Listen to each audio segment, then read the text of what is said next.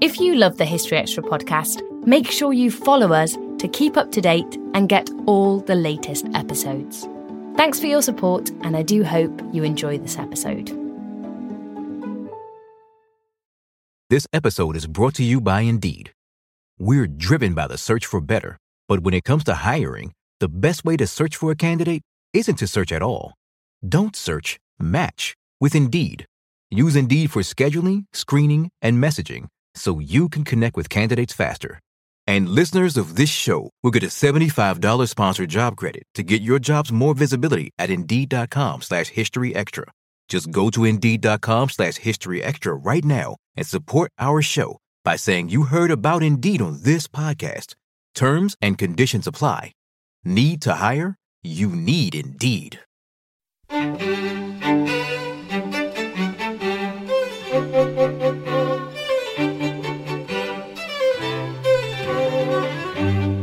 Hello and welcome to the History Extra podcast from BBC History Magazine, Britain's best-selling history magazine.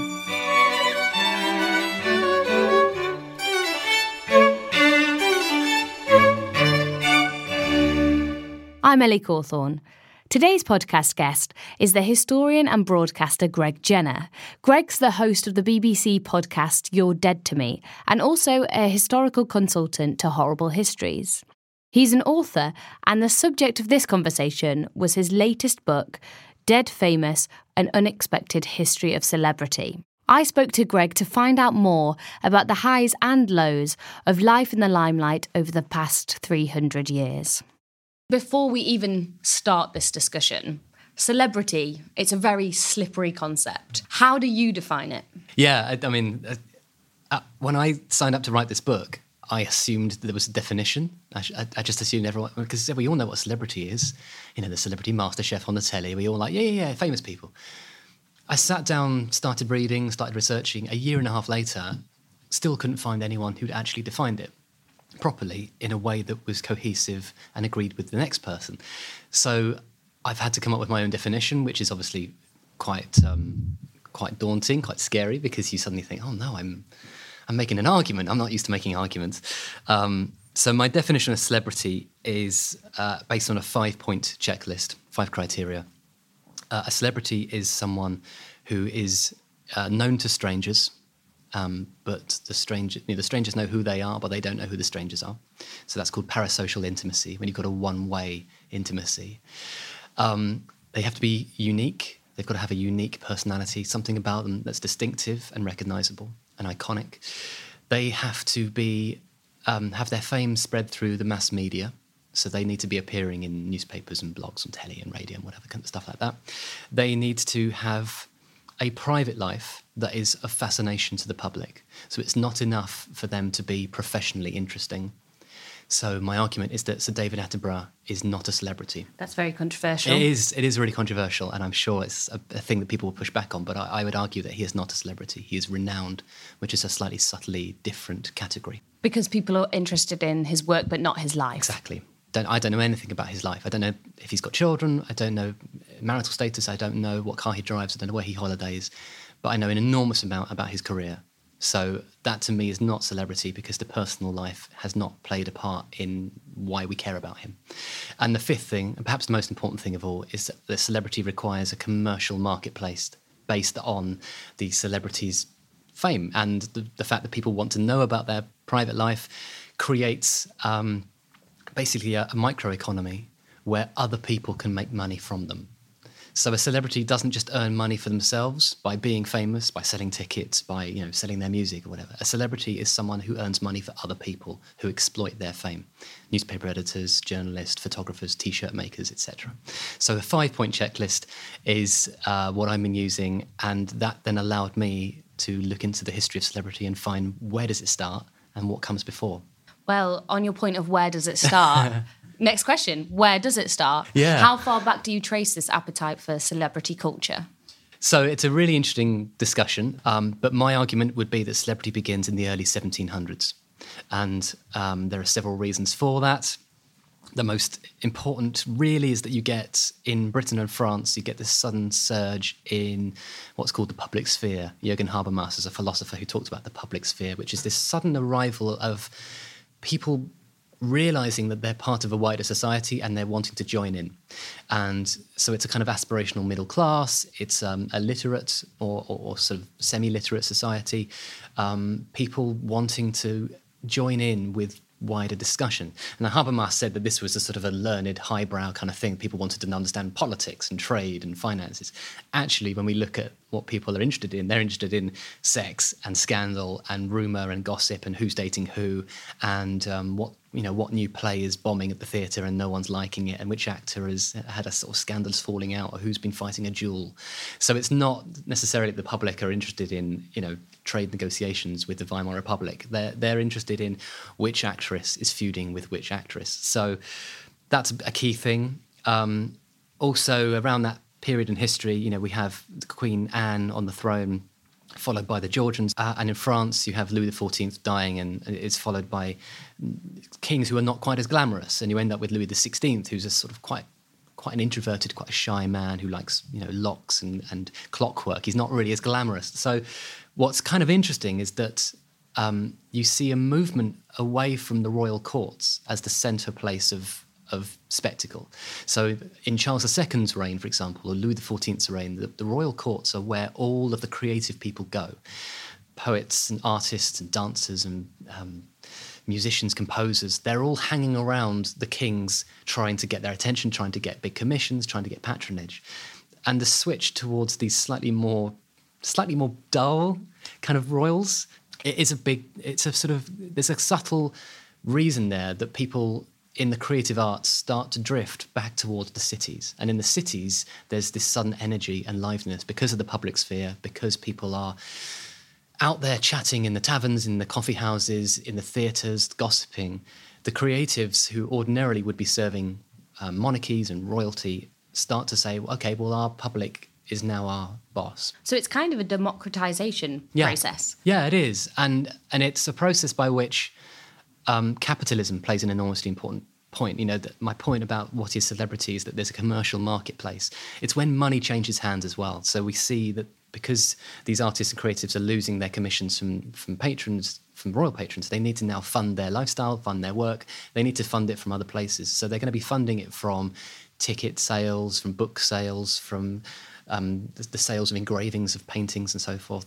And you need a wider audience to fund that. We spoke at the start about what you think defines a celebrity, but before that person becomes famous, did you identify any kind of recurring trends that you think makes somebody a good candidate for becoming a celebrity? Or do you think it's very dependent on the societal context of the time? That's a great question. And actually, it's quite a tricky question because I think there are so many variables that you have to keep in mind.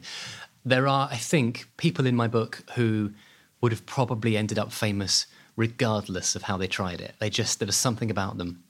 They had what we call charisma. They had something just innately fascinating, or their personality was kind of just naturally alluring and exciting. And so they probably, if they hadn't had the break that they got, would have found another way to make it famous. Who would you put in that category? Well, yeah, that's a good question. I think someone like Lord Byron, who was obviously, anyone with the title Lord gets a bit of a step up in terms of privilege and advantage, although his childhood was actually quite stressful. He was sort of raised in poverty and he had quite a tough time at school. So I'm not saying he was sort of, silver spoon and all that, but he obviously had advantages that others didn't have. But there was something about him as this sort of radical, sexy, scandalous kind of romantic figure that if he hadn't made it in poetry, he might have made it somewhere else. He might have just, still ended up being well known because of the kind of life he led and the sort of interests he had.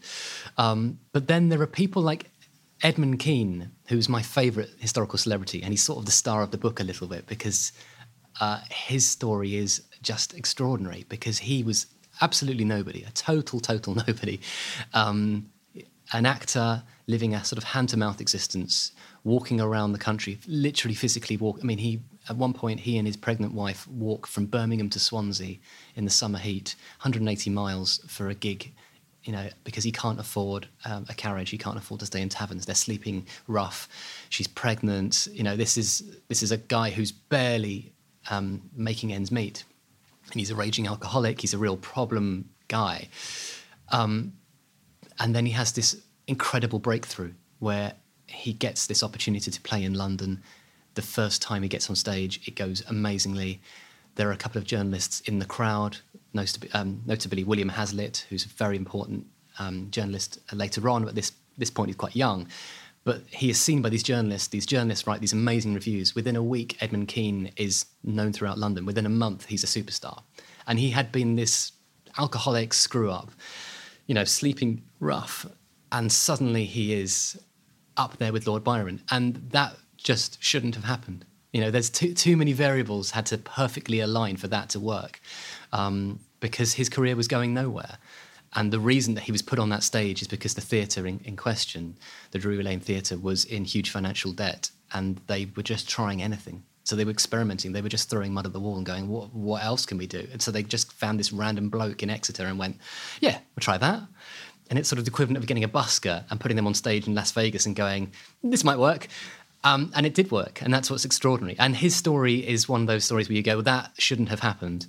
He is a superstar. He's incredibly famous, one of the most defining Shakespearean actors of the 19th century. And yet he could just have easily, died in a ditch. One strand that you pulled out there was the fact that it just so happened that influential critics and journalists were in the crowd. Yeah. And throughout the book, you see that the media played a huge role in making and breaking celebrities and also shaping the way that they were viewed. How so? Yeah, and I think the media is obviously one of the sort of key 5 points of my checklist is that mass media exists. And when we talk about mass media, I think mass media probably is a sort of 19th century concept. Towards the end of the 1800s, you get what's called new journalism, which is where you get more of a kind of tabloid culture of spectacle, sport, crime, that kind of thing. But the first daily newspaper is 1702. And it's that really that kickstarts this fantastic print culture that gives celebrities the ability to get its voice out there, to get its name out there, for celebrities to be able to speak to the public. And they are doing that. I mean, David Garrick, who was this great actor in the 1740s, 50s and so on, was this brilliant theatre manager, brilliant actor. He was a master of comedy and tragedy, but he was also really, really shrewd in terms of manipulating the media. He owned shares in at least 4 newspapers, and so would insert puff pieces about himself into the papers that he had a vested interest in. And he would manipulate the media in that way. In a thing called puffing. And lots of celebrities did that. And then you get later on big name people who were kind of made by the media who are looking for heroes. So Grace Darling was the heroine of the sort of the shipwreck disaster in 1838, I think it is, top of my head, where she rows out with her father to save people from a shipwreck. And she is turned into a celebrity by the media because they need to explain what's happened in this shipwreck. And it's quite a complicated legal case, and they're trying to work out if the ship was unseaworthy and if there's a sort of, should someone be prosecuted for negligence?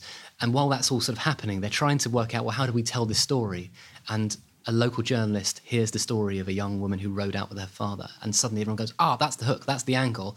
Young woman goes, woman gets in boat and rows through terrifying storm to save lives. That's not something we've heard before. And they turn her into a celebrity. And that's something that's done to her rather than something that she signs up for. So in my book, I describe the differences between achieved celebrity, where you're trying to get famous, ascribed celebrity, where you are born famous, essentially, and then attributed celebrity, where the media or the public say, right, you're famous now, sorry, nothing you can do about it, we're talking about you. The story of Grace Darling, as you tell it, also raises the interesting point that she wasn't just made a celebrity, she was made simplified into a heroic icon. And we do have a tendency, and the media has a tendency, to apply very binary morals to our celebrities. Yeah, and it's a thing that happens on Twitter at the moment. And this sort of notion that when we discover someone, we can often sort of go, they're the greatest person ever, they're amazing, they're beautiful, they're glamorous, we love them, they're the perfect. And then someone will uncover a tweet and suddenly it turns out that they're homophobic or they're racist or they're offensive. And then they get demonized and turned into a villain. And that has been happening for centuries. It's been happening since the 1700s at least, perhaps earlier. basically what happens is you get celebrities who are forged into heroes because people need heroes. They need these role models, they need these icons, they need rallying figures. So I talk in the book about people like George Washington, who was turned into a celebrity superhero as the president, and then his sort of brand was mythologized, and by the end of his life, and in biographies, they were starting to say things like, he never lied as a child. He cut down an apple tree and he refused to. It's like, of course what are you talking about? But he was turned into a saint. And so that would happen to celebrities. They'd be turned into these perfect icons. It happened to Florence Nightingale. And she hated being famous. She absolutely hated that fame arrived on her doorstep, even though it's actually in many ways a very positive, welcoming fame. She was heroic. People wrote about her. They named race horses after her. They named ships after her and pubs.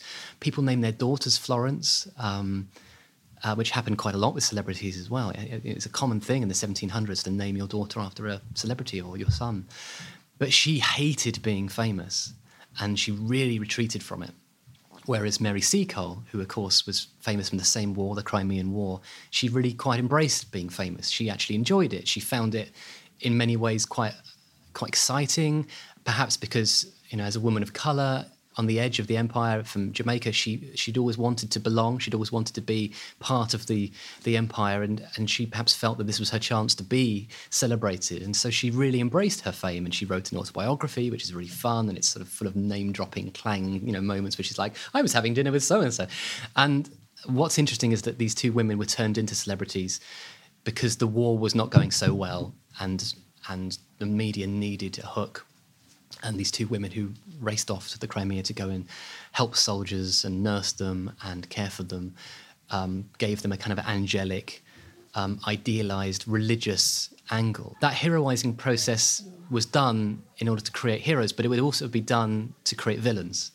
And so on the flip side, you get the bad boys, you get the highwaymen and the criminals, the Jack the Rippers, who was a celebrity. Even though we don't know who he was and we don't know his name, there was this bizarre kind of commercial economy attached to him. Even during the time of his crimes, people paid money to go to the crime scenes, to go see wax effigies of his victims, to go on tours of where he might have killed. People were fascinated by him and paid money to know about him. And that is celebrity. It's cruel, dark, twisted celebrity, but it unfortunately ticks all the boxes. So he was a celebrity. Still to come on the History Extra podcast.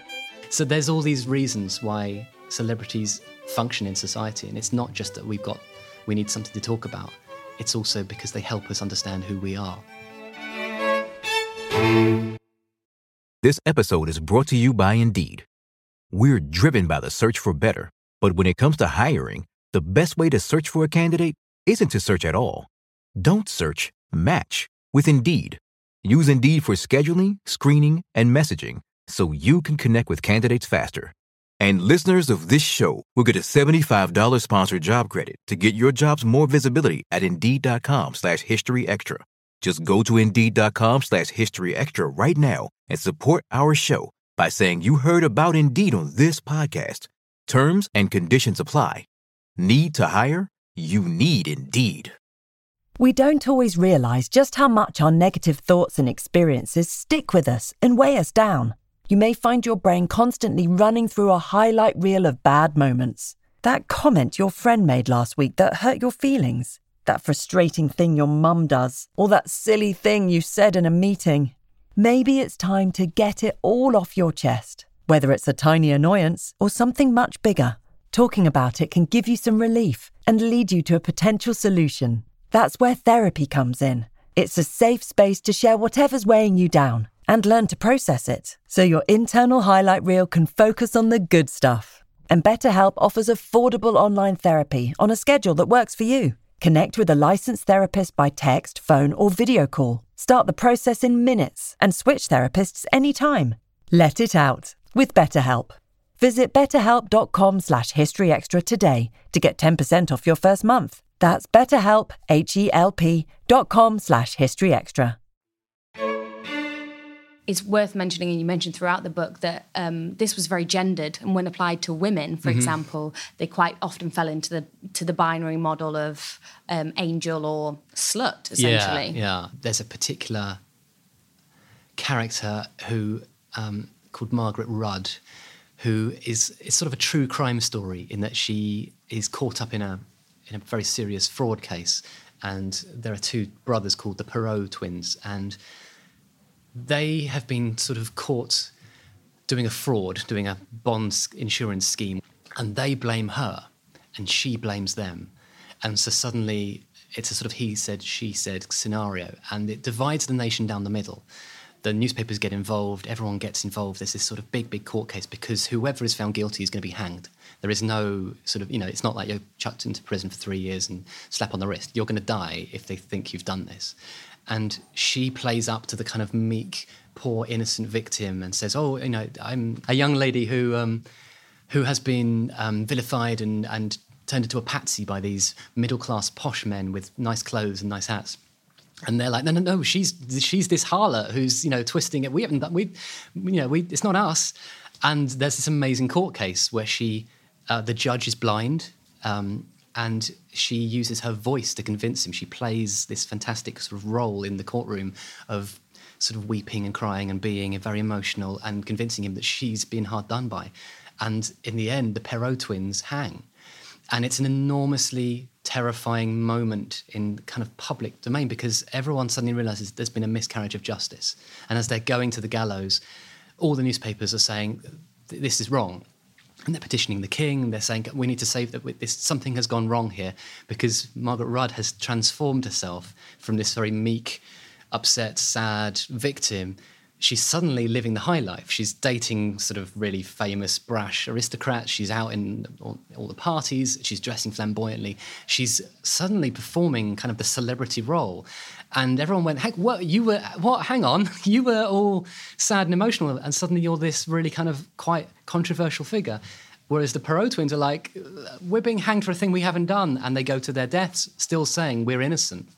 And so you see this sort of volte-face, you see this 360 kind of rotation through two different reputations. She starts off as a bad woman accused of a crime. Then she sort of defends herself and says, no, I'm innocent, I'm a patsy. And then she ends up being vilified. And she ends up being called the sort of devilish Mrs. Rudd and people sort of saying, she's in league with Satan, while the Perot twins get turned into the unfortunate Perots. So they go through that cycle too. So there's a kind of interesting story there where you see the process happening to both sets and they get to experience both ends of the spectrum. That's really a perfect example of a press scandal. But it does seem that scandal could go either way. Yeah. What determined whether it supercharged you to the next level of celebrity or it destroyed you? That's a really, really good question. And I don't know if there was necessarily always the same standard answer. I think there probably were different things that played a part depending on the era in question, the gender of the person perhaps, the politics of the person, also of the time. If you think of someone like Mae West, who in the 1930s and so on used scandal as a springboard to become a famous comedienne, and she put on a play called Sex, in which she played a sex worker, and people were like, oh my God, this is scandalous, and the newspapers were outraged, and she was thrown in jail for gross indecency. But loads of people came to the play, and it was a huge success, and people loved her. She was really funny and bawdy, and she had this amazing kind of sense of humour that was really fresh and vibrant and edgy for a woman. And she ended up with a movie career and became a big star, and for about 10 years was this big Hollywood star. And she famously said, I climbed the ladder rung by rung, rather than rung by rung, which is a lovely pun, because she knew that for her, scandal and sexuality and being a bit of a deviant was the route that she would use to get into people's sort of good books, and that she would charm and titillate and thrill. And so for her, it worked. Whereas for others, it could be hugely destructive. It depended who you were. So there were plenty of women in the 18th century, for example, who wrote things called whores biographies, which is, a not tremendously woke title, but they would basically be doing kiss and tell stories. I think the most famous one is Harriet Wilson, perhaps. Well, essentially what she did is she blackmailed all her lovers. She was a courtesan, she was a high-class escort, I suppose, or a sex worker, and then she went round all of her former clients and said, right, I'm going to write a book about you unless you pay me. So she extorted money from half of them who didn't want to be in the book, so that in itself was lucrative. And then those who were like, well, publish and be damned, which is what the Duke of Wellington said, she got to tell the story, which of course people paid a lot of money to read because, oh my God, the Duke of Wellington. So there's this sort of fascinating business model where people were selling their sex lives, or rather other people's sex lives, and the kiss and tell story could be lucrative as a blackmailing device, or you sell it to the papers, you sell it to a publisher. And that book went through loads and loads of reprints very, very quickly. It was a huge bestseller. She did really well out of it. But in the long term, these things never work out. In the long term, these women always end up dying in poverty because they're never allowed to go respectable. So a lot of them tried to then become writers. They then tried to write poetry or to write novels, and they weren't allowed. They were like, no, you're the woman who wrote the Hawes biography, and that was fine because we enjoyed the titillation, but you don't get to be respectable now. So there was a sort of judgmental element to it quite a lot of the time, and often very gendered. And there would be actresses like Sarah Siddons, who was the great actress of the 18th century. And she was incredibly straight-laced, and she played maternal roles, and she was much beloved. But there was sort of a rumour she was having an affair with her fencing master. And so these little moments of danger could really topple a career. She got away with it. She managed to sort of deal with it. But for a woman like that, whose career was based on her being kind of squeaky clean and dignified, a little scandal like that could have been really serious. And then you have someone like Edmund Kean, my favourite, who's such a problematic... I mean, he's such an arsehole. He's such an absolute... I mean, I won't swear, but, like, he's such a terrible person. Horrible to his friends, horrible to his family. An absolute screw-up, an alcoholic, but fascinating and hilarious. He gets into all sorts of scandals and famously has a really, really kind of lurid affair with a friend's wife. And it ends up in the papers because his secret love letters are... She leaves them on the side for her husband to find. And her husband races off to shoot him. And thankfully the sort of gun is wrestled away and the husband instead sues him, which means all the letters go into the court case, which means they get published and printed. So all of his secret text messages, if you want, are published and everyone is scandalised and he has to go to America on a big lucrative tour to try and escape the scandal. But when he's out there in Boston, the audience try and kill him. So he's sort of running away from scandal, and everywhere he turns, there's more scandal. So, yeah, there is definitely an element here that the media could judge people, the public could judge people, but some people were allowed to be scandalous, and that was their brand. Lord Byron was allowed to be scandalous, but some people weren't. And it really depended on the time and place. I think that shows that there is a dark, arguably toxic side to fame, and some people, it really doesn't sit well with them at all. No. Can you give some examples? Well, as I said earlier, fame could be done to people, and suddenly you wake up famous, not because you've wanted, you haven't tried to get famous, you haven't tried to be in a play, suddenly people are talking about you. And this goes back to the ancient Roman word, fame, fama, which comes from the Latin to speak. And Virgil, who's one of the great poets of the ancient world, talks about fame as a monster, a giant bird-like monster, huge monster who reaches into the clouds and is covered with eyes and tongues and ears to represent gossip and rumour and how people talk about you. And this monster stalks the land and never sleeps, and she sort of hunts people down like a ravenous predator. She's like a sort of giant Godzilla. It's like a sort of Dali painting, terrifying idea. And so he talks about fame as this terrifying thing that comes for you, and that it's based on the idea of rumour and gossip. To be famous is to be talked about, but in a quite scary, intrusive way. And when we get to the history of celebrity, and I'd argue that ancient fame is a bit different to modern celebrity, although they're closely linked, but the ancient Romans didn't have the commercial economy and they didn't have the mass media. So for me, fame is a bit different. But the gossip and the rumour and the scandal stuff is very much part of it. So we get to modern celebrity in the 1700s onwards, and there are several people who really hated being famous or enjoyed it, but it just started to eat away at them. So Florence Nightingale hated fame, full stop. Okay, so that's one case study of someone who just went, I'm not enjoying this at all. But then you get people like Jean-Jacques Rousseau, the philosopher and novelist, who's a huge star in the 1760s. He'd written this novel called The Nouvelle Heloise, and people loved it. It made them emotional, they cried, and they wrote him letters and enormous amounts of sort of people just sort of turning up at his house to say hello. And he started to lose his mind. He went into this sort of weird conspiratorial paranoid delusion where he started to no longer trust his friends. He started to see paintings of him done by reputable artists that were perfectly nice paintings, and he thought they were monstrous attacks on him. And he He had a friend who wrote to him saying, "Oh, I'm hanging a painting up on the wall that I've got an engraving up." And he wrote back saying, "How dare you? I'll never speak to you again." You know, he refused to speak to one woman for a year because she'd said that she's got a nice engraving of him. He lost all perspective, and he ended up in this paranoid, delusional, conspiratorial headspace where he thought the world was judging him and didn't understand him. And that was fascinating. That's 1760s, a long time ago, and that's really quite early. There are lots of 18th century actresses who couldn't go out the house without being mobbed. Mary Robinson famously said she couldn't go to a hat shop or a dress shop without hundreds of people outside wanting to sort of see what she was buying and waiting to sort of grab her. There are loads of early Hollywood movie stars like Florence Lawrence, and her manager faked her death, said that she'd been hit by a trolley car. And so when she turned up alive, she was just mobbed by her fans, who very nearly crushed her to death, ironically. You know, they were so excited that she was alive. And she ended up with post-traumatic stress and ended up dying horrible, tragic life. There are lots of celebrities who couldn't go on honeymoon because fans stalked them everywhere they went. There were celebrities who had fans break into their house and into their hotel rooms in the 19th century and 20th century.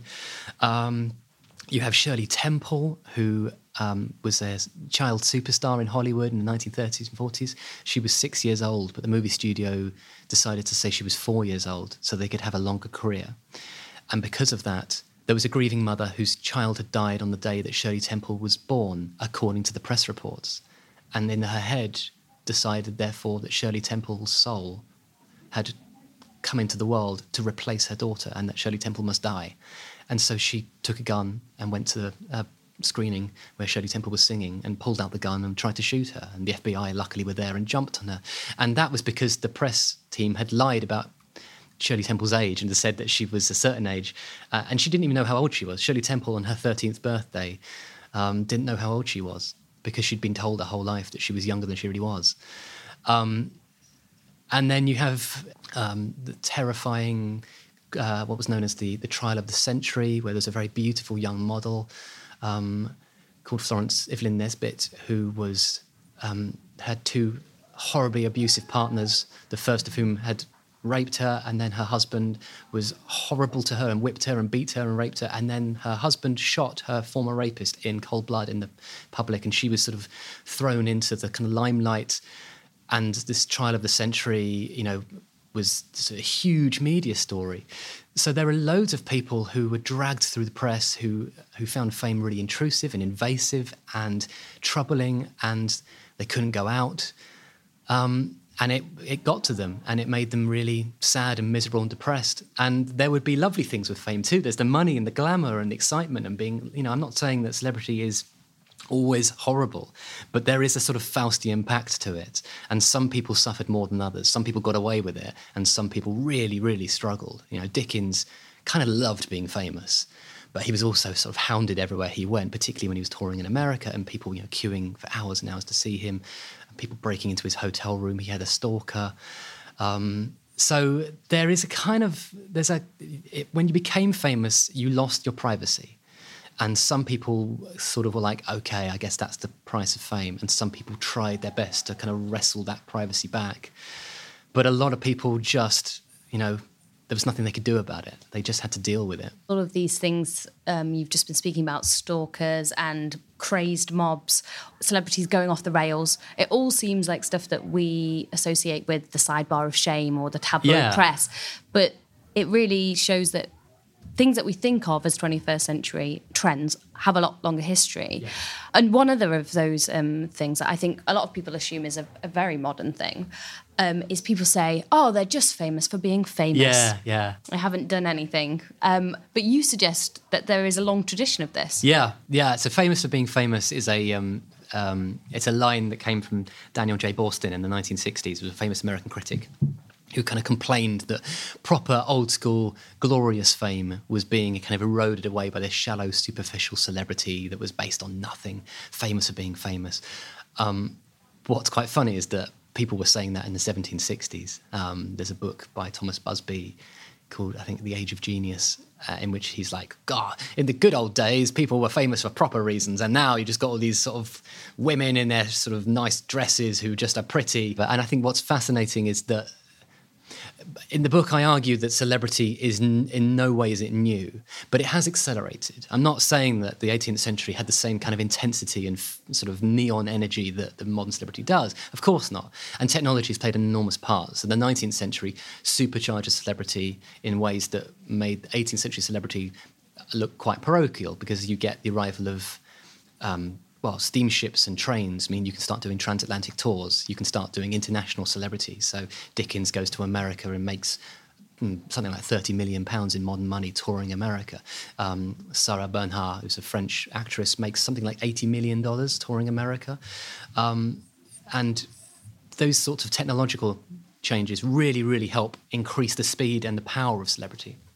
And of course, as you get into the 20th century, movies and television and radio, all that. So I'm not saying that the 18th century is exactly the same, but what you can see is that absolutely every element of what we think of as celebrity is there in the early 1700s.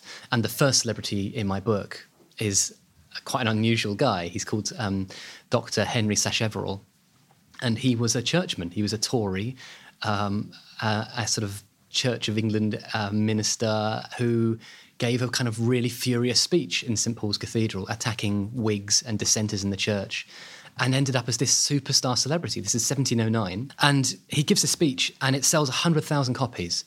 And he is paraded through the streets. He's given a guard of honour. There are riots in his name called the Sacheverell riots. People smash up pubs, but they also are buying souvenirs with his face on it. They're naming their children Henry Sacheverell. They are wearing medallions with his face on it. Pubs are named after him. Everywhere he goes, people know who he is. And most interestingly of all, I think, he helps decide the election for 1710. Here is a celebrity basically deciding who's going to win an election. And these days, we're used to celebrities getting involved in electioneering. You know, we're kind of used to that, of having celebrities stand up and say, Barack Obama is a good man, you should vote for him.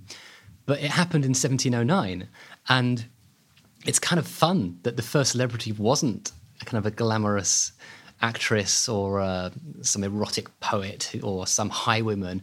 It was this sort of really kind of unexpected guy in a poodle wig sort of lecturing about theology and why that dissenters are, should be crushed and thrown out of the church. So it's been really fun and surprising to research this book. And it took me 4 years to research it because there's so much stuff.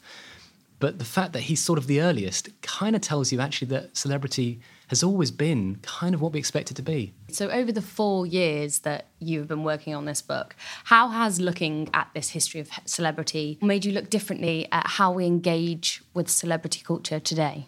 Well, it enormously changed my attitude. The truth is that I was probably going to write a slightly snarkier book anyway. I think I was probably going to write a slightly more, humorous side-on glance, a bit more eye-rolling. And then David Bowie died on the morning I began the book. Pure coincidence, literally as I sat down to start writing. I ended up spending all day just listening to the radio and looking at Twitter and reading obituaries. And I realised that he had an enormous impact on people, and not just in terms of changing the tides of culture and history, but he really, really impacted on people's lives, in their personal lives, in how they dealt with their sex lives, their gender, how they felt about themselves, these moments where you discover who you are through music, perhaps, through a favourite author, through seeing a movie that changes you. And I realised, hang on, actually, I've come at this slightly wrong. I was going to write a book that was a bit snarky. I'm now going to try and understand why is fame and celebrity perhaps a force for good as well. And I'm not saying that celebrity is necessarily a good thing, but it's not necessarily just a bad thing. It's not just a superficial thing. It's not it's not vacuous. It's not something we should sort of go, oh God, celebrity culture. Actually, celebrity culture is incredibly important in shaping our morals and values and ethics, what we think is important. It changes how we think about roles in society, sex and gender and morality, drugs and crime. Every single topic that you could sort of have a conversation with your hairdresser or your taxi driver can be brought back to celebrity. And often we'll start with celebrity. Quite often we're talking about some famous divorce or some famous person doing something naughty in the headlines.